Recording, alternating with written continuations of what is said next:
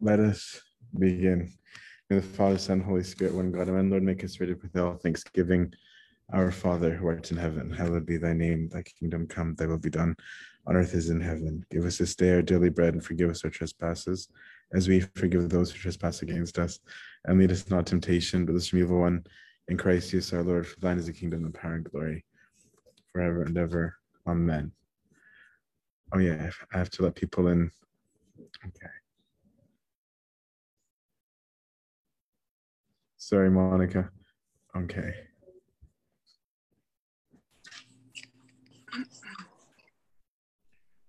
Okay, I'm going to try things differently this time. Instead of reading the whole thing out loud, first is maybe what I'm going to do is say what the chapter is about first, so that as we're reading it, we know what's kind of happening. But before, oh wait, where are my notes? Before even doing that, how many of you guys have heard of Plato's cave analysis? Okay. All right. For those of you who don't, so some of you have. So I'm trying to get my notes out.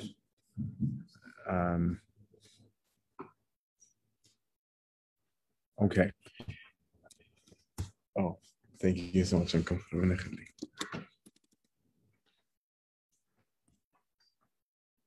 Okay, so Plato had an analogy. He was using this analogy for math, science, philosophy, like for knowledge.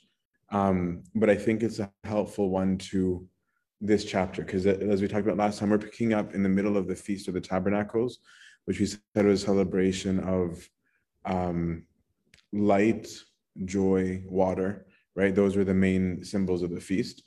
And so we saw our Lord in the last time, on the last day of the feast, where things are at their highest pinnacle, where it says he stood up and yelled and declared himself as light and as living water, which we're going to continue from here. And then we have this story in the middle that got inserted that I'm skipping, of the woman caught in sin, which is, I can see why it got put there, because it's connected to some things he said. But in the analogy of Plato's cave, he said, if you can imagine a group of people who have been imprisoned, okay, so they've been taken, they've been imprisoned, they've been put in a cave, and he gives a setup where the people are chained in such a way that they can only see what's in front of them, okay, they can't see what's behind them, and they can't see the outside of the cave. But behind them, there's a fire or a source of light, okay? And so because of the light, he says that their captors are putting up images, they're doing stuff where there's shadows cast on the wall. But for somebody who's been in this cave since they were very little, right, that don't have any concept of the world, they don't know how to interpret anything, right? So they, for example, might think that the shadows on the wall are real, right? They won't know how to interpret reality. So I won't go into where he went with it per se. But because nobody could interpret what was going on, they're saying that to come to knowledge of sorts is when somebody is breaking free of these bonds and then gets out and discovers light, right? Once they discover light, they can interpret things. They'll know whether the shadows are real or not. He talked about the progression of knowledge, where they might interpret the outside world. The moon and the stars would be hard on the eyes. Eventually, in the analogy, the people could just look at the sun, right? I want you to have this analogy in your head for this chapter, because I think it'll be extremely relevant to what our Lord is going to be talking about in this one. So we also had talked about how there's this trial of sorts that's begun for Christ since John 5, right? And we see that in chapter 7, the Lord goes right into it, and it seems even unprovoked, right? Where he says, why do you guys want to kill me? And they're like, who said we want to kill you? Are you crazy? Right, is what they said to him. And he has this back and forth. And that's why that story seems to be an interruption, because this seems to be a continuation of it, right? And in John chapter 5, again, the accusation that is brought against Christ is, how dare you do these acts on the Sabbath? We have rules about it. And the rules that you've broken are worthy of capital punishment, right? So again, it's not just like, we don't like that you did it. in the law, it says that for doing this, we ought to kill you, right? So this isn't just a small brawl or like contention that's going on. This is escalating, right? And this chapter is continuing that, right? But the Lord is not intimidated by it, right? Like he's not backing off because it's upsetting people. And so now he's going to focus on these two aspects of the feast that we talked about the rights of last time, which is light and joy. This chapter is going to be focusing on both of those. And if you can have in your mind, because remember that we said that this feast for the Jews, they were remembering their wandering in the wilderness, right? And in the wilderness, they had a cloud that they followed by day, but at night was a pillar of light, right? So when Christ is speaking of himself as light, right? Again, in the context of the feast, it's pointing at something big. So he's going to come in and he's going to talk about him being the light. They're not going to like that, right? Not only because he's calling himself light, but because he, as we're going to see shortly, is using the title of God again, right? Where he literally, the beginning of his speech that we're about to get into here, he's like, I am, the name of God is the light of the world, right? And so again, like we said last time, if you can imagine these rituals that are going on where they're lighting things, and he's standing up saying, and think about this is in the middle of a church celebration, right? So can you imagine maybe on Joyous Saturday, because you have a billion processions with like lights, where in the middle of the procession is like, by the way, I'm the real light, right? This is what he's doing, right? And so this is not nice in the eyes of the people that he's doing that. And so then they're going to have a back and forth where he's having the trial yet again, right? Where they're going to bring it back and they say, how dare you say that? And they're going to have this back and forth. So we'll get into that. I'll do the reading this time only for now because we're still doing stuff online because people had trouble following. And also because for part of this, I'm going to use a different translation, even though that I usually do, just because I want you to hear what it almost would have sounded like what the Lord was saying in the vernacular, like in street language, okay? So starting from verse 12, I'm going to switch that translation for the second 2/3 of it. So again, Jesus spoke to them saying, I am the light of the world. He who follows me will not walk in darkness, but will have the light of life. Again, he's associating light now with life, just like he did with water, just like he did with bread. Right now, he's associating light with life. The Pharisees then said to him, you are bearing witness to yourself. Your testimony is not true. Jesus answered them, even if I do bear witness to myself, my testimony is true. For I know where I have come from and where I'm going, but you do not know where I come from or where I'm going. Okay, so the Jewish law had a rule, you need to have multiple testimonies. You can just on your own word declare things, okay? Maybe a better way of reading what he's saying when he says your testimony is not true, what they're actually trying to say is your evidence isn't verifiable, right? They're saying you're giving testimony of yourself, that isn't verifiable, right? If we're gonna, because they're still at trial essentially. So they're saying you're just coming in and just making a statement for yourself saying, I didn't do it. Like to draw an analogy, like somebody's being accused of a crime, they're brought into the courts, and your witness, your testimony on the stand is just, wasn't me, I was away, right? And they're saying that's not verifiable. You can't be your own witness, right? And so Christ is replying saying, yes, I can actually. He goes, first of all, I'm not. Even if I did, I could. He's like, but it isn't just me who's vouching for me. It's also my Father. Well, actually, the Father part is coming, right? That's because it's going to cause a bigger fight. He's saying, but I do know what I'm talking about. Now, in this ceremony, okay, if you can picture what's going on, the temple is something like, trying to remember how many football fields. This is the new temple. It's at least 40 football fields. I wrote it down somewhere if I couldn't find it. Can't find it. But this is at least, if I remember correctly, at least 40 football fields long. And right now they're in a particular section of the temple, okay? It's actually in the women's section where they used to light certain torches. And this is where they most likely are right now. They're lighting these golden candlesticks in the court of the women.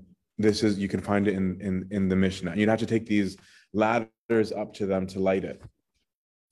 And then floating in these bowls were wicks that we talked about on the first time that were made from old garments of the priest so that it's holy, okay?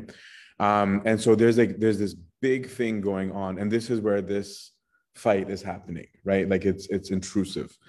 And so when our Lord is standing there, he's saying, yeah, that's nice what you're doing, like you're climbing those ladders to light it, but it's me.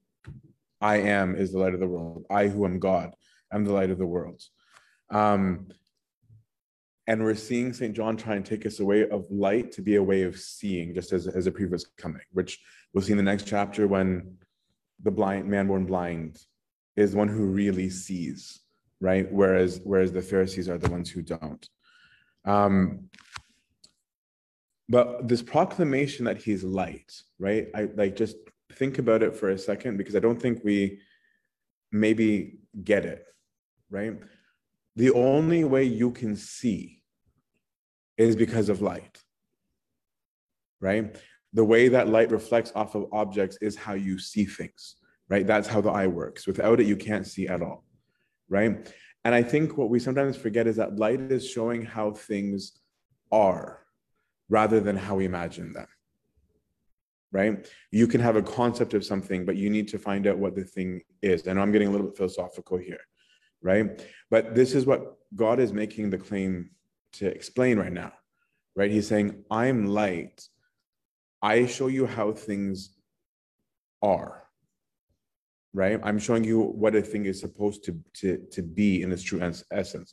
So imagine, how does a person know,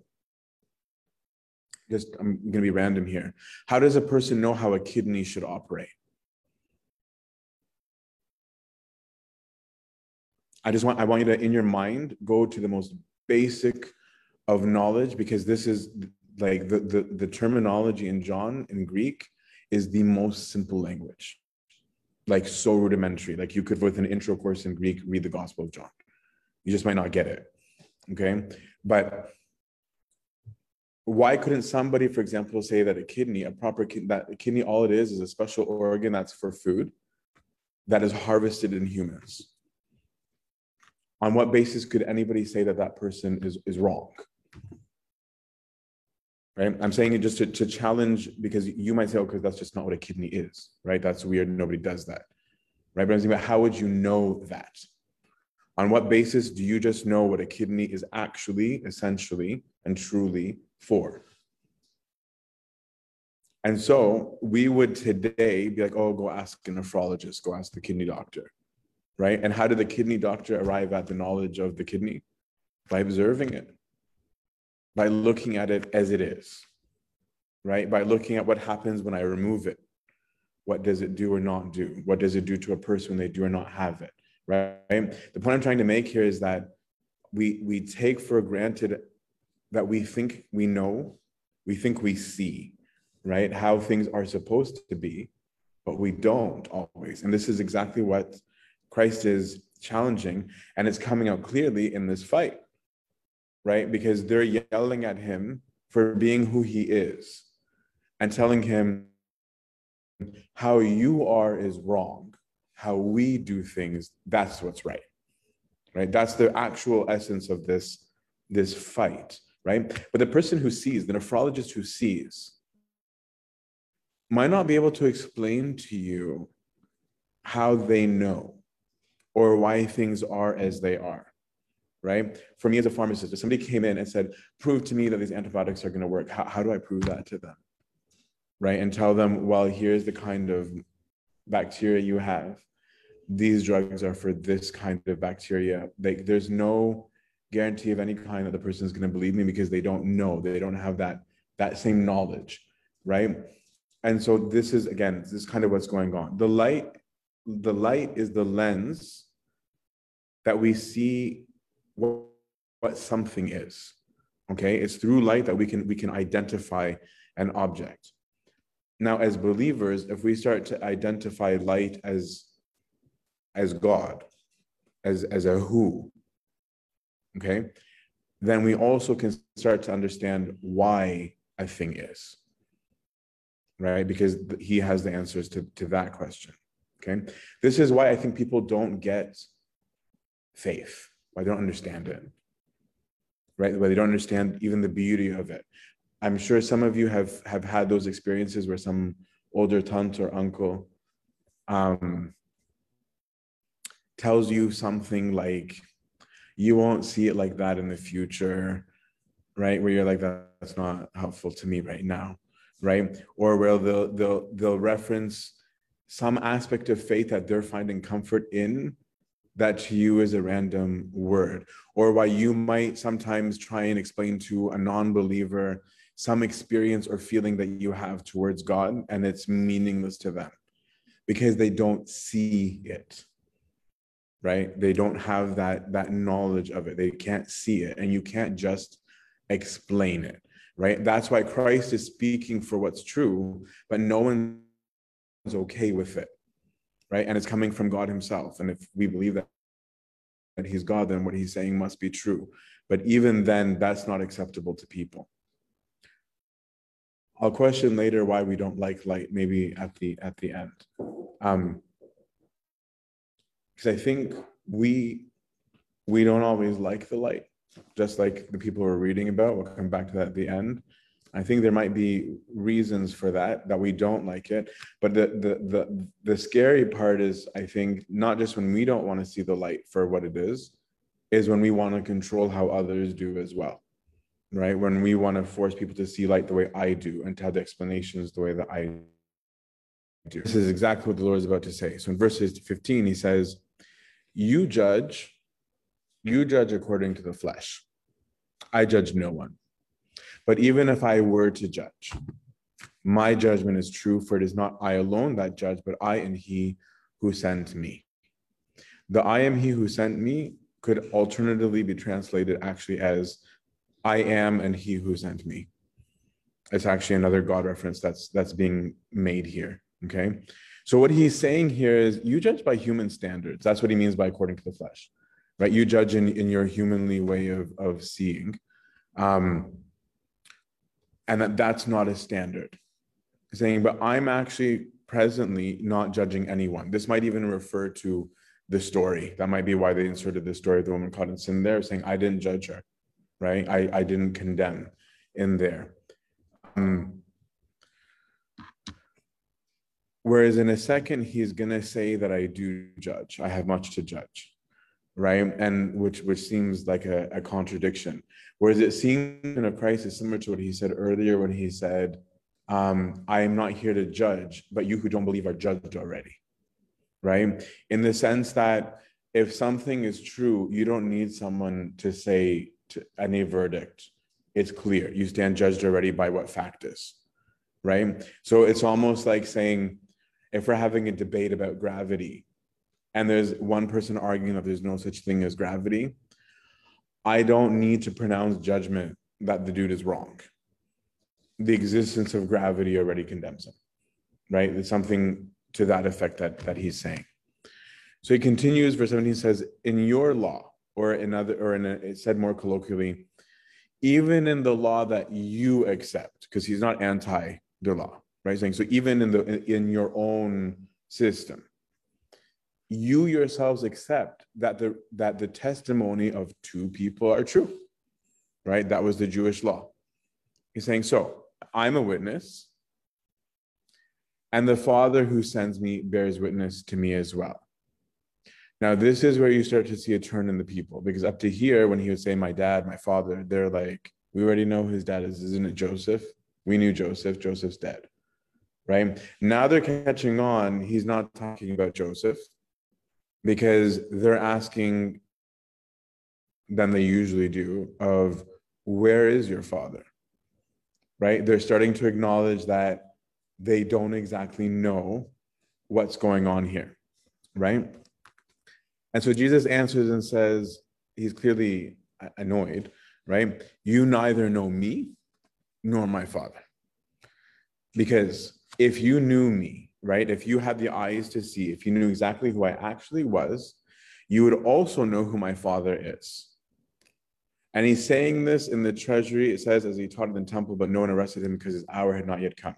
Now, we get these little hints sometimes from St. John, right, that shows that he really knows the temple. He throws in these random things, even when he's describing the feast, to be like, I get it, I was there, I'm Jewish, I like, so that there's no doubt, right? It's somebody who knows the ins and outs of a thing. Now, as we said, his mere presence is an indication that they have judged wrongly, and it's making them ask this more relevant question of, where is your Father? Okay. And so we're going back into this exact same trial. So I want to pause for a second on this human judgment aspect, because I think we do this all the time, right? Is to pay attention to how you speak, even in church, right? Actually, I'd even say especially in church, right? How often do we judge on human standards saying, here's the right way? I know I emphasize this point sometimes too much, but I think it's because we do it too much. Of here's the obviously right thought.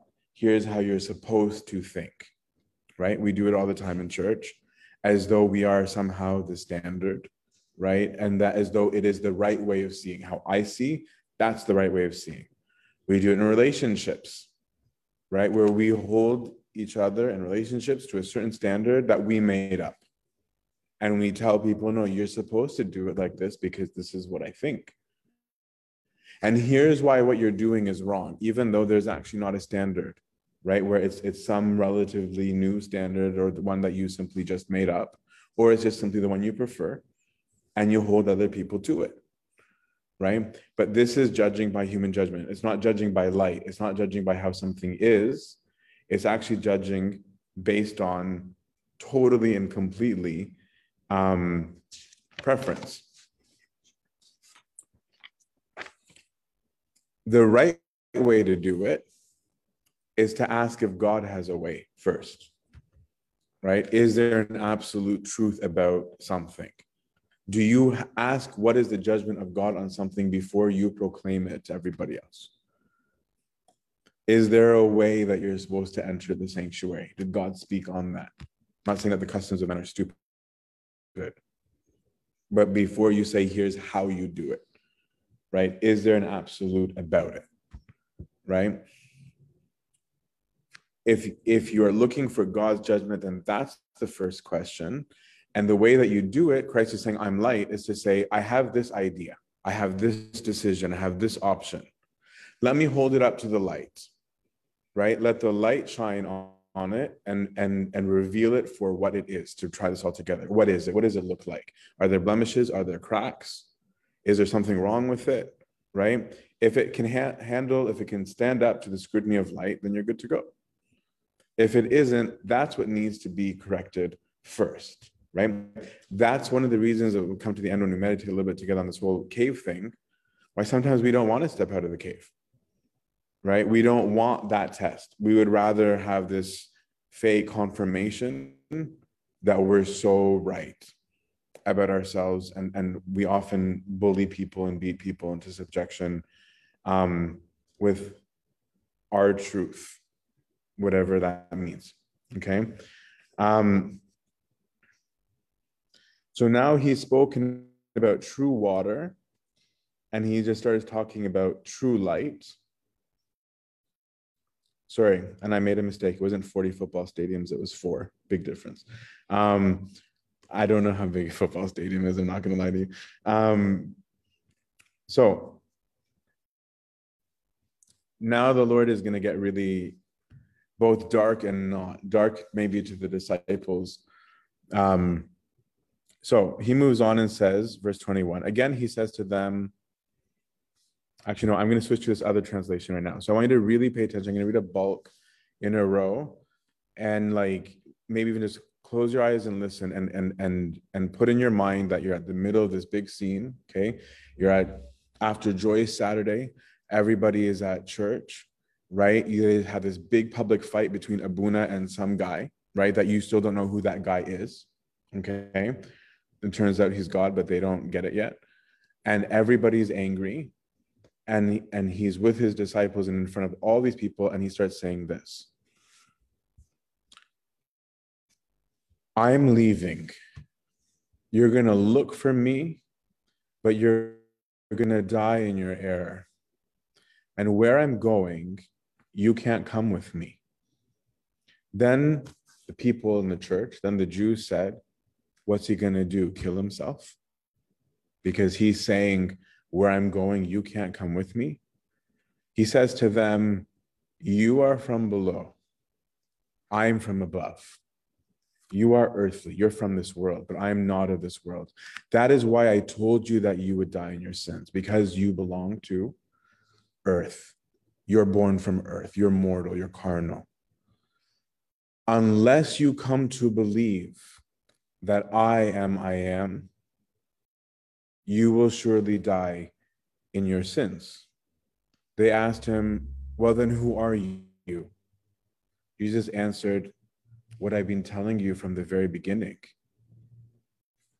Many are the things that I could say about you and I could condemn.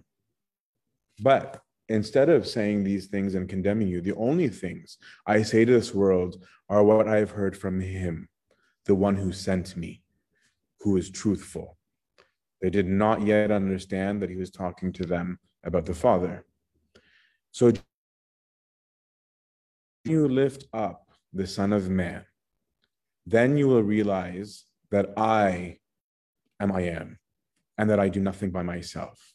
No, I only say those things that the Father taught me, and the one who sent me, the Father, is with me. He has not left me alone, since I always do what is pleasing to him. While he was speaking in this way, many came to believe in him. Jesus then said to the Jews, actually, we'll come back to the last part after. Okay, we'll continue 31. So he's gone off, and this is stuff that is very confusing to them, right? And yet it says that there are people who, listening to him speak plainly like that, started to believe in him, right? Now, here's what's interesting is that he's using now, they finally came to the right question. Now they're not saying, who's your father?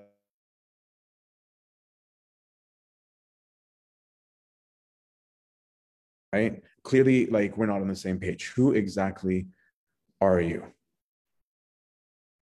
And it's very interesting here because the Trinity, this is a very Trinitarian piece. The Trinity is not a preference of Christians, right? Like, we don't teach Trinity because it's convenient. It's actually very confusing, right? It's a mystery. But these are passages where we're forced to talk Trinity, right? Because he's saying things like, I am. And he's saying that him and his Father, based on his language, are the same, are one, yet clearly they're differentiable, right? These are part of the reasons why we came to the language of 3 persons, 1 God, right? Because they're distinct but one, and we don't even know how to articulate it, right? Even from John 1. And because of what he's saying, they are understanding that he's claiming Godhead. That's why they want to kill him, right? They're not claiming, they don't want to kill him just because he's a rabble rouser, right? They want to kill him because he's blasphemous, right? That he's making these dark claims. And it's not an accident that he's saying to them, you don't get it. You don't know who I am. You know when you're going to get it. When you believe, you will know that I am when I am lifted up, which was not an accident, right? Because the suffering servant of Isaiah, the Messiah that we've alluded to in other passages, it says of that suffering servant, he will be raised and lifted up and highly exalted. And what's really, really interesting here is that the Lord is now using this lifted up in 2 ways. It's a double entendre, if you will. The lifting up is his crucifixion and also his exaltation of the Messiah, right? That the moment of glory in the Gospel of John that keeps coming back to is crucifixion, not resurrection. John actually links resurrection and ascension to the moment of crucifixion as the most important, right? Which is important because I think we sometimes underplay the value and significance of the passion. And so he's trying to convey to them that there's this huge urgency. I'm here to give you life, and you're refusing it, but your time is running out. The time of my exaltation is coming. Can you accept it first? Because I'm the source of life, right? That light is the source of life. Water is the source of life.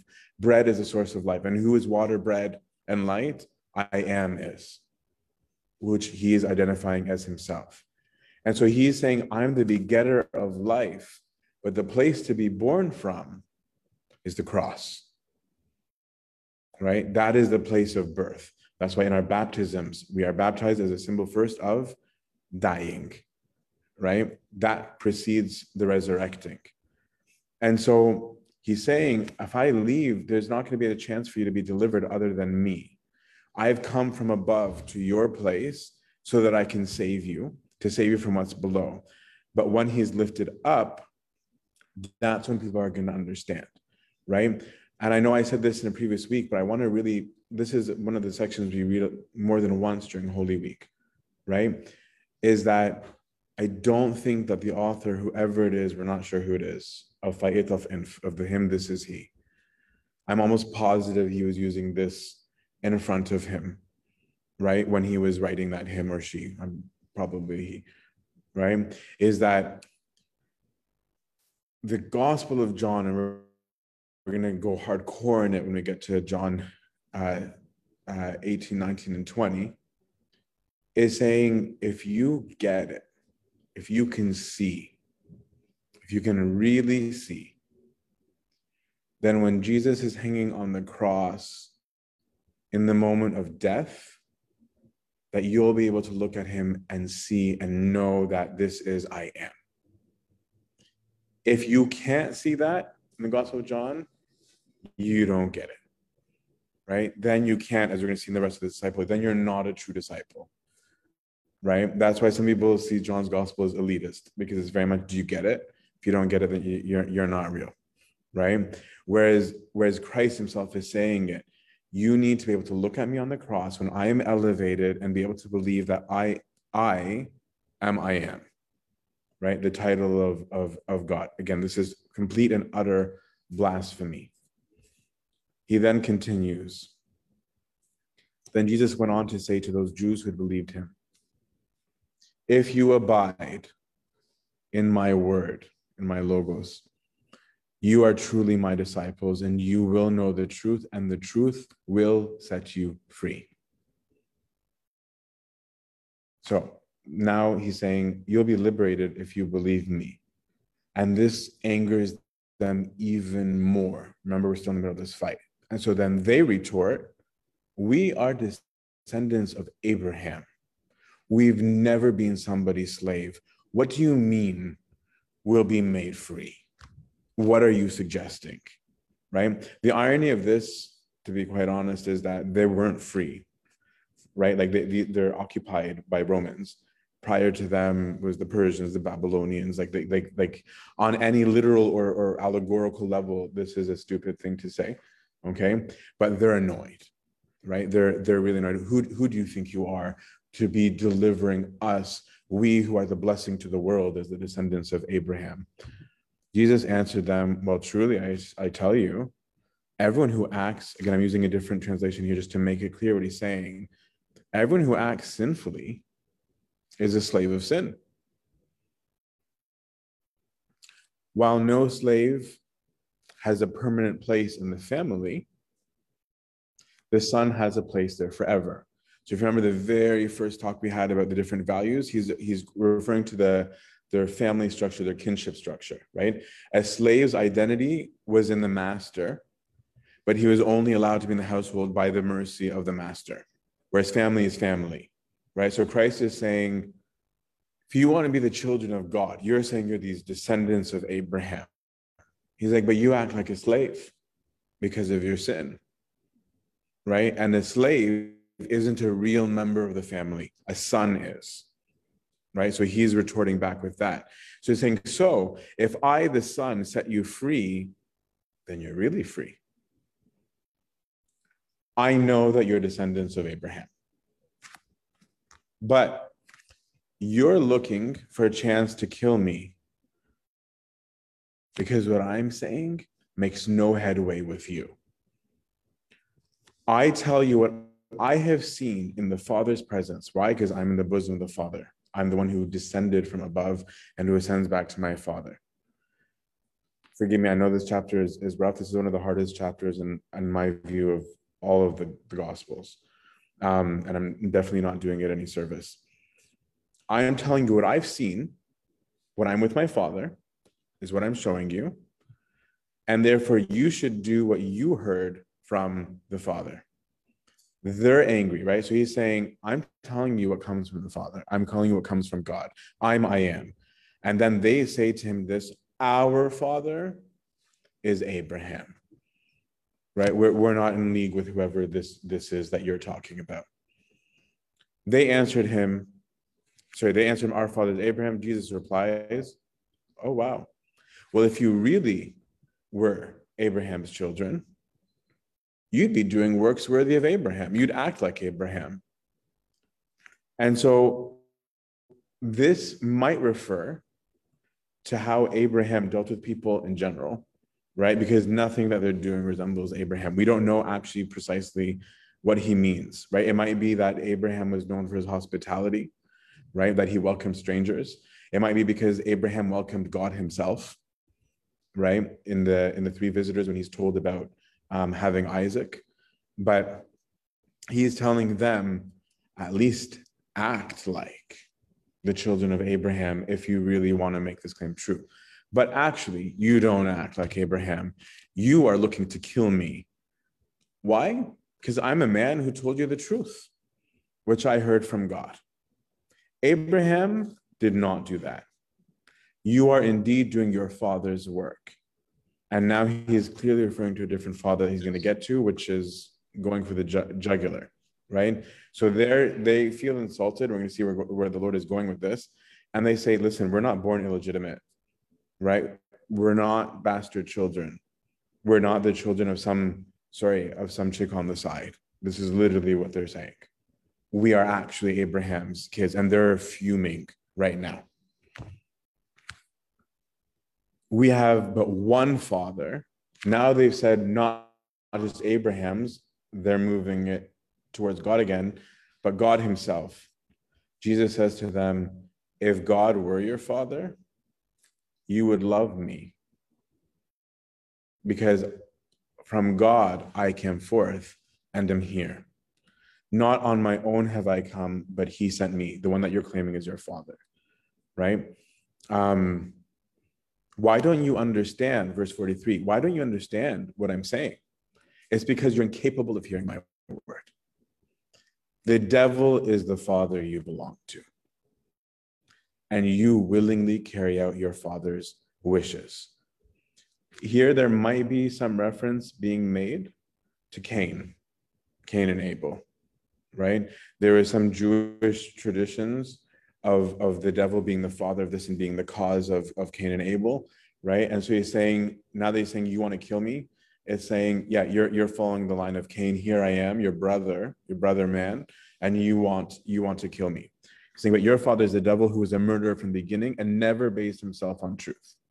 For there is no truth in him. When he tells a lie, he's speaking in his native language. For he is a liar and the father of lying. But since I, for my part, tell you the truth, you do not believe me. But tell me one thing you can convict me of. Can you convict me of one sin? The Lord asked them, if I am telling the truth, why don't you believe me? The man who belongs to God hears the word of God. The reason why you do not hear is because you do not belong to God. Very harsh words. Verse 48, the Jews answered, aren't we right after all in saying that you are a Samaritan and demented? Jesus replied, oh, I'm not demented, but I do honor my Father while you fail to honor me, right? So them calling him a Samaritan is suggesting that the Samaritans refused to recognize the Jews as these exclusive children of Abraham, right? So on one level, either they're saying that, and that's a charge of basically being blasphemous, of being heterodox, right? And that's why they're using the word demented and a demoniac, right? They're going all out on him. So the Lord replies, verse 50, I don't seek glory for myself. There is someone who does seek it, and he passes judgment. But I solemnly assure you, if a man keeps my word, he shall never see death. This makes them go wild, right? Again, remember at the beginning of this chapter, talking about how you see things. They're insistent on seeing things their way. So everything that Christ is saying sounds completely stupid to them, right? And so they're arguing sarcastically with him, being like, okay, now we're even more sure that you're a moron. That's what they're saying to him. Because here you are saying, if some guy believes in you, they'll never die. And yet, right, they say, Abraham died. So did the prophets. Yet you claim a man will never experience death if he keeps your word. Surely you don't claim to be greater than Abraham, who is dead, or the prophets who are dead. Who are you pretending to be? Right? This to them is like that aha moment, we got him. Jesus answered, if I glorify myself, my glory amounts to nothing. Right? If I'm bigging up myself, that doesn't have much value. But the one who glorifies me is actually the Father, who you say is your God. Because that's his glorification. This is obscure here. He's talking about his resurrection and ascension, right? That this is where I'm going. You're the ones who think you see it and you don't, and you're going to see it. Even though you do not know him, but I know him. And if I say I do not know him, I will be just like you, a liar. Right? He's like, I can't pretend that the Father is not my Father. And it's interesting, again, for those of you who've had that experience of truth, where you may find yourself saying this. I remember I've had experiences of the supernatural in my life, right? So it's been met with skepticism, no problem, right? But when a person wants me to deny it, I'm like, I can't pretend I didn't see it. I don't care what you say. I saw it, right? If I were to say I didn't see it, I'd be lying. I don't mind being wrong about my explanation. I don't mind being wrong about something that I can't know, but I know what I saw, right? This is what Christ is saying. He's saying, I cannot pretend that he's not my Father. Say of me what you want. For me, this is a fact. For you, this is a philosophy. I know, right? I know my identity and I know my Father and I know from where I came. And if I were to lie, I'd be just like you, a bunch of liars. And then he takes it a step further.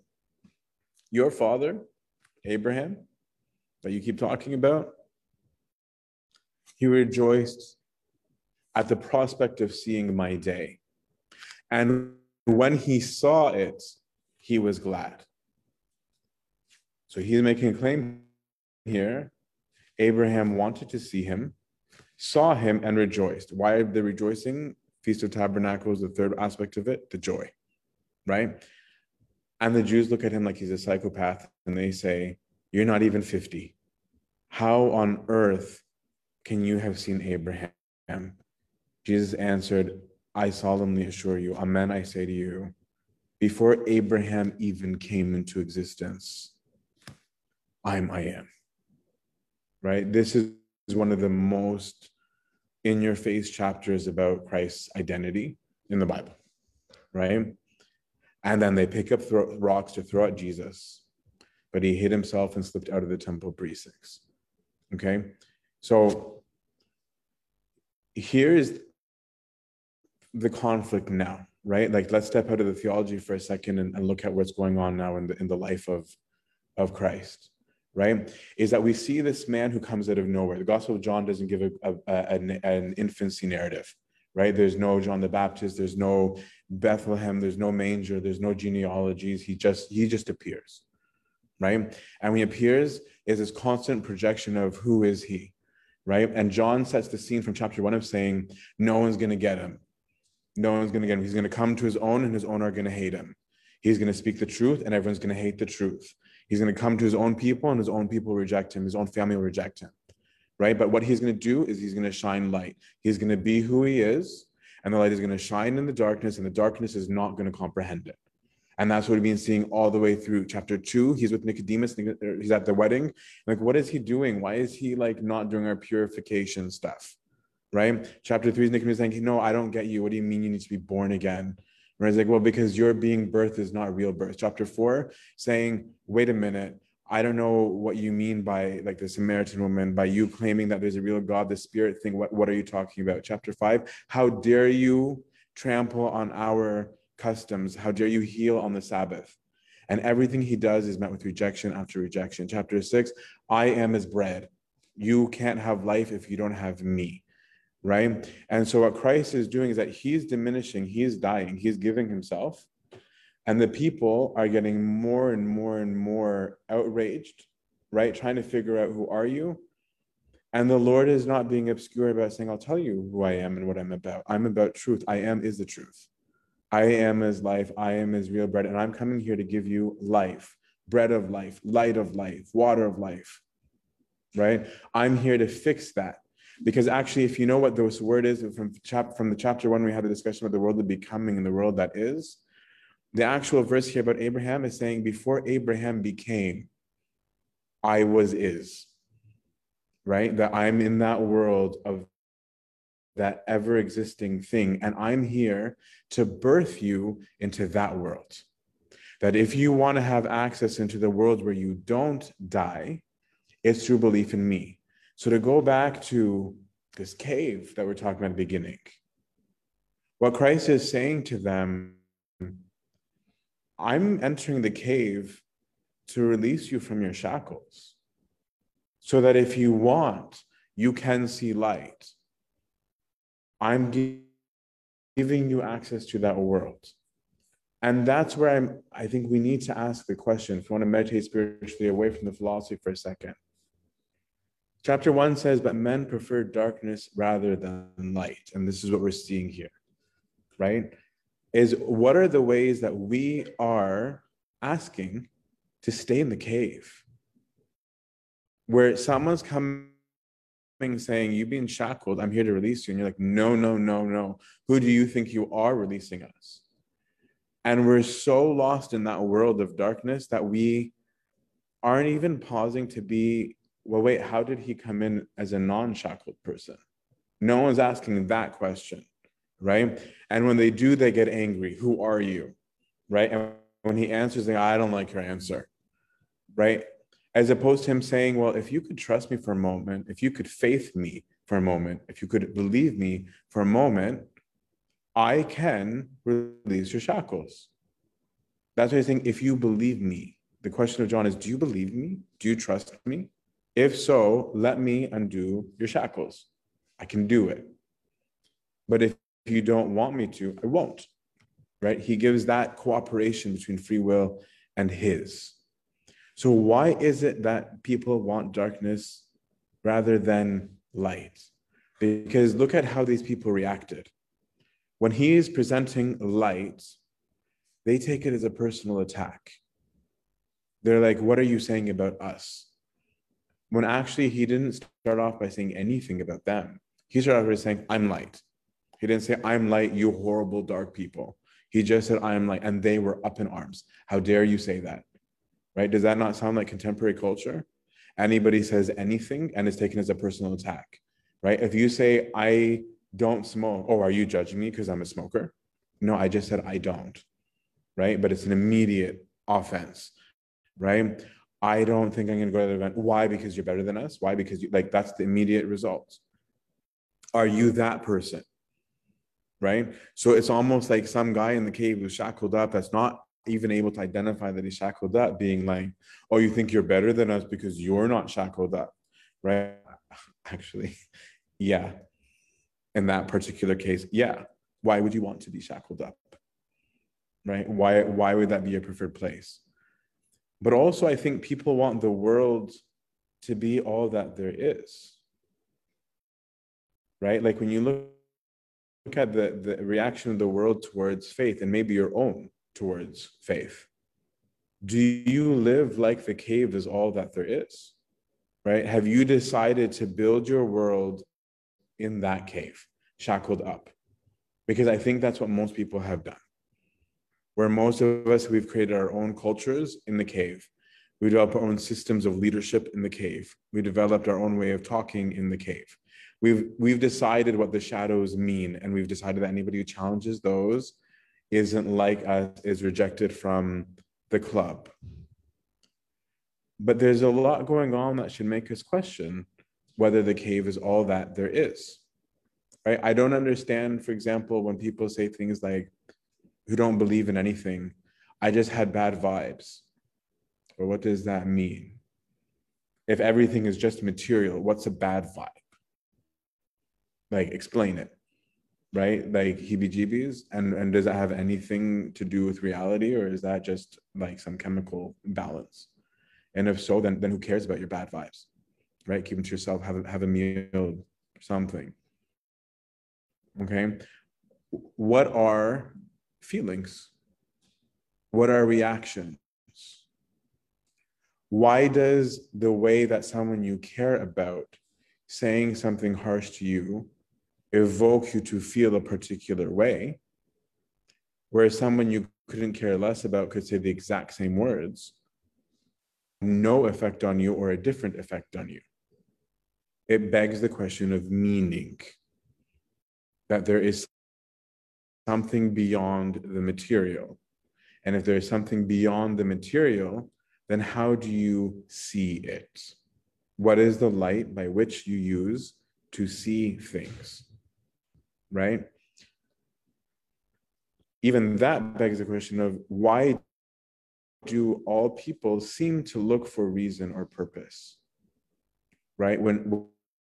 Whenever something happens, how often do people come to saying that just doesn't make sense, right? Or explain to me why. This appeal to reason has as its presupposition that there's such thing as reason, right? And if there is reason, then that begs the question of, what is the reason and how do I see it? This is the proclamation God is making. See it through me, right? See it through me, because I'm that light. If I made it, I designed it, that's how it is. If I'm the one who can release you, that's how you have light. If I'm the one who gave it its purpose, then you have to see it through me, or it will not actually ever make sense. Because I think now more than ever, life is like this ongoing trial that they're putting our Lord through, right? This is the end of one heavy section, and there's going to be another one. The goodbye chapters are a little bit rough, but now more than ever, I think life is a trial, right? Where everything acts like a trial. Like even when they said, like, we don't have to wear masks, I was scared to go to Starbucks. Whereas, like, what if someone yells at me that I took mine off, even though I'm allowed to take it off, right? First time getting on the elevator, I'm like, is someone going to be upset, right? Because everything right now is a running trial, right? Of how dare you, what's your position, what's your stance? Are you this, are you pro this or anti this, right? I was reading an article today about Bill Cosby's conviction being thrown out. And I'm not putting a stance, so I'm not on trial right now. But what was interesting was that even though he has had his conviction thrown out, right? The typical language when somebody is accused is alleged, right? And so if your conviction has been thrown out, you can't call somebody a criminal anymore.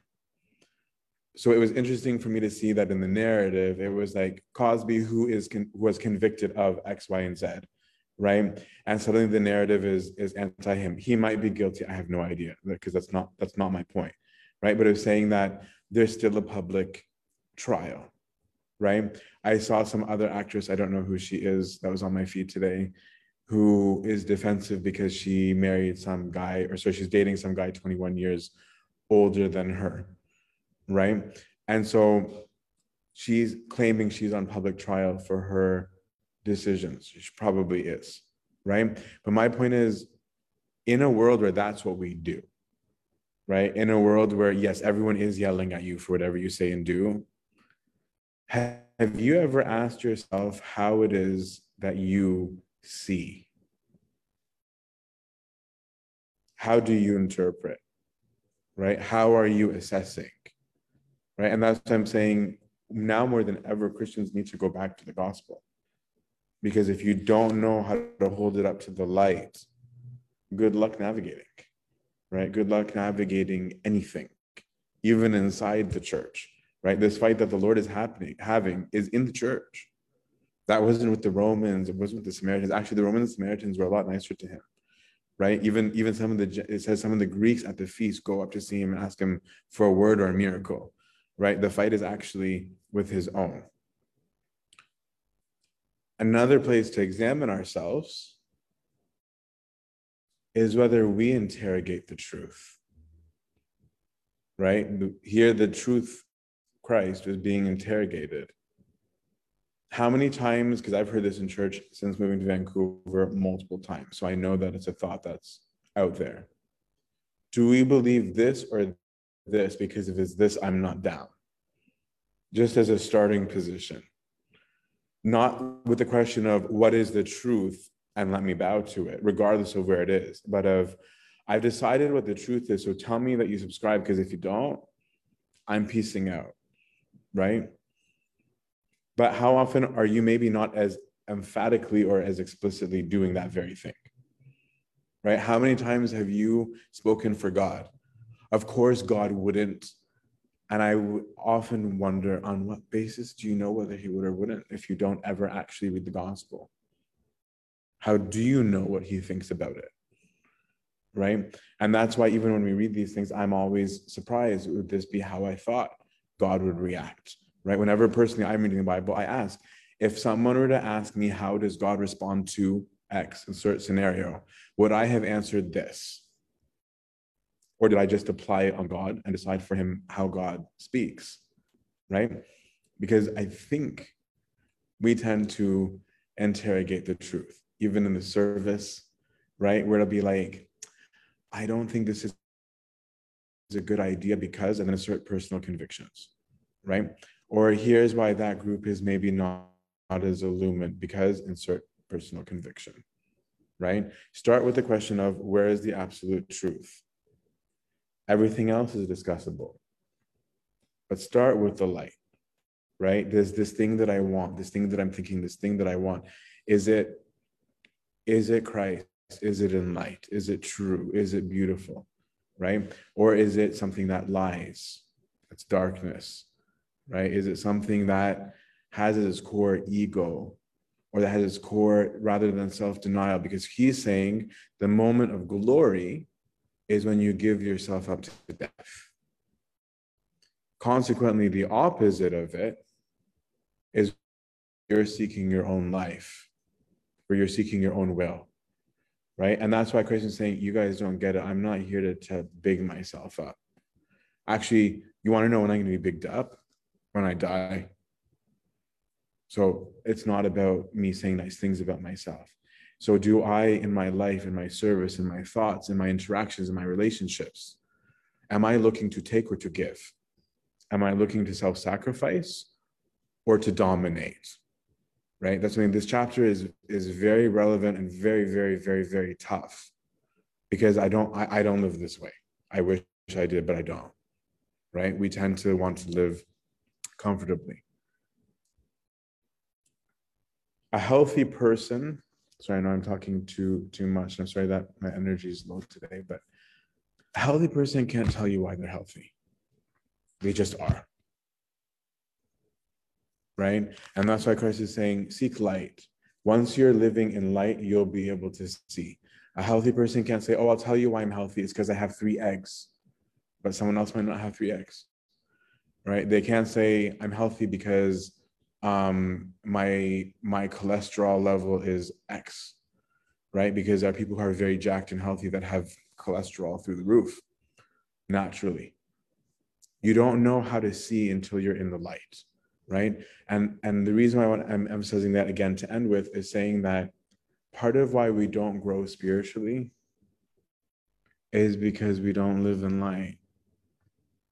And then you ask why we don't see results, right? It's because we're making those choices to live in darkness, right?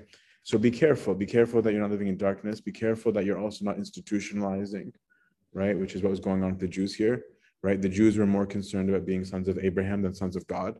When they were attacked for it, then they returned to, oh, no, we're sons of God, right? And then there's confusion. Be careful, right? Be very, very careful, because I think we beat people into subjection, right? And we're like, here's the right way. Anyways, I'm running around in circles, but may we all seek to live in light. And we'll see a more living. I'm sorry, again, that this one was so philosophical. Next week's The Man Born Blind will be more of a palatable chapter, but to God be glory now and forever to age of ages. Amen. Any questions, comments, meditations of your own on this? I think you might have touched upon it, but I missed it. In verse 55, we see that Jesus says, "And if I say I do not know him, I shall be a liar like you." We're just wondering what the like you is. So he's calling them liars because they're saying we're sons of Abraham. And he's like, well, you're not acting like it. If you were, you would look like this, but you don't. So you're lying. Yeah. Someone sent a question of, is it okay to interrogate the truth for the reason of ensuring that what we believe is truth can really stand up to intense scrutiny and is in fact truth? It is okay, but I wouldn't call it an interrogation. I'd call it an examination.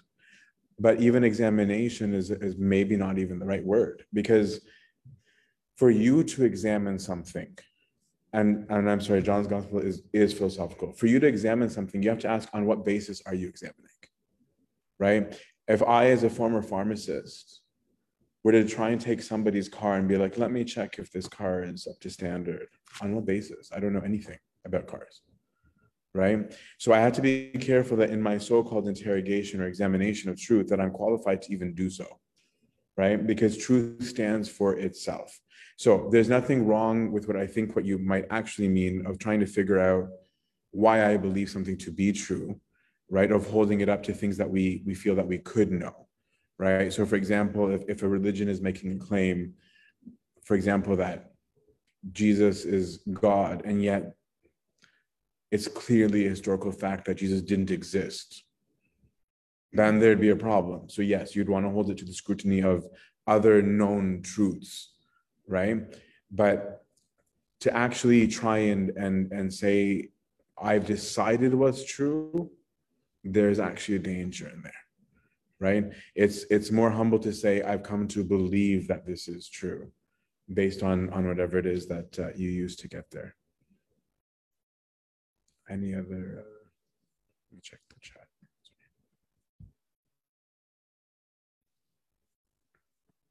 And I think I actually completely forgot to record. That was somebody's question, but I forgot.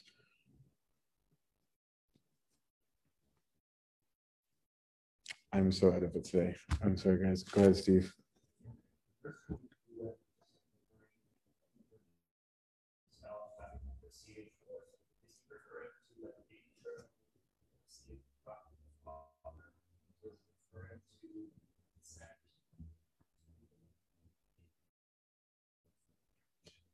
So that's an interesting verse, because there's both opinions. So there are some who think it means to be proceeding from the Father, and it's part of the Trinitarian language that we use.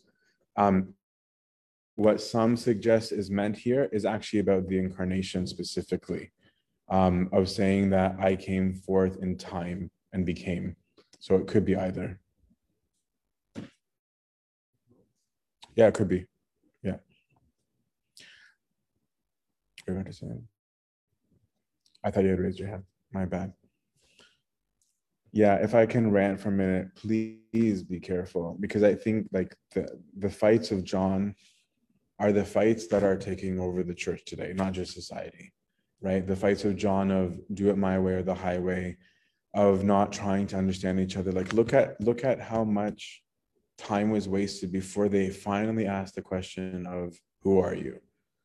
Not that they liked the answer when they got it, but imagine if it had just started there, right? Of what do you mean when you say, as opposed to having the fight right off the bat without questioning, right? We've lost that dialogue, right? We've lost that ability to say, hey, I don't understand what you mean. My understanding was that it's this, right? If the Jews, instead of yelling and screaming, had said, how are you claiming to be older than Abraham? Without the sarcasm, he probably would have answered, right? Because if you look at, again, chapter 3 with Nicodemus, he's gentle with Nicodemus. He's not ranting and raving and angry with him, right? Even though he's a Pharisee, right? He's just like, no, I'll explain it to you. Here's what I mean, right? And he has the actual back and forth, right? Same thing with the Samaritan woman, right? Where he's not like, no, back off, lady, you're disgusting, right? Where he is like, sure, I'll tell you, right? But we don't like to use that language. We need to start. Imagine how many fights you could have avoided at church. Just think of any controversy if questions were asked and we believed the answers of those we asked. There'd be no major conflicts. What did you mean? I meant this. Okay, cool. Right? Is there a disagreement? Okay, hold it up to the light. Does the light have an answer? If no, no problem. We can peacefully disagree. Right? Not an issue. Think about any relationship issues you've had, family issues you've had. It's actually always simple. It's always simple, right? But the sooner we can learn to die to our egos and our will, as Christ will do, that's when we'll recognize I am is he, right? In the moment of death, right? And that's where the victory can come from. Peter. Nice contrast that the story with what's up. Is that how he stops them from stoning the same group, whereas John portrays the same group end up stoning him after. Yeah. And so they're saying that because it was in the temple precinct, most likely those stones that were being thrown, the stones of the temple, they were used for construction, or sometimes they're having renovation to it. Things like that. They were actually still working on Herod's expansion, so there were rocks everywhere. But it also shows you that there seems to have been some kind of weird intervention, because they raise them to kill him and just don't, right? And it's not clear why they suddenly stop either. I'm actually not sure. Word. Okay, we will now do the praises, and we'll start the liturgy promptly at 10. And let's just end with prayer and go right into it. Thank you guys for your patience. I'm so gone today. Lord, make us ready with all thanksgiving. Our Father, who art in heaven, hallowed be thy name. Thy kingdom come, thy will be done on earth as it is in heaven. Give us this day our daily bread. Forgive us our trespasses as we forgive those who trespass against us. And lead us not into temptation. Deliver us from the evil one, in Christ Jesus our Lord.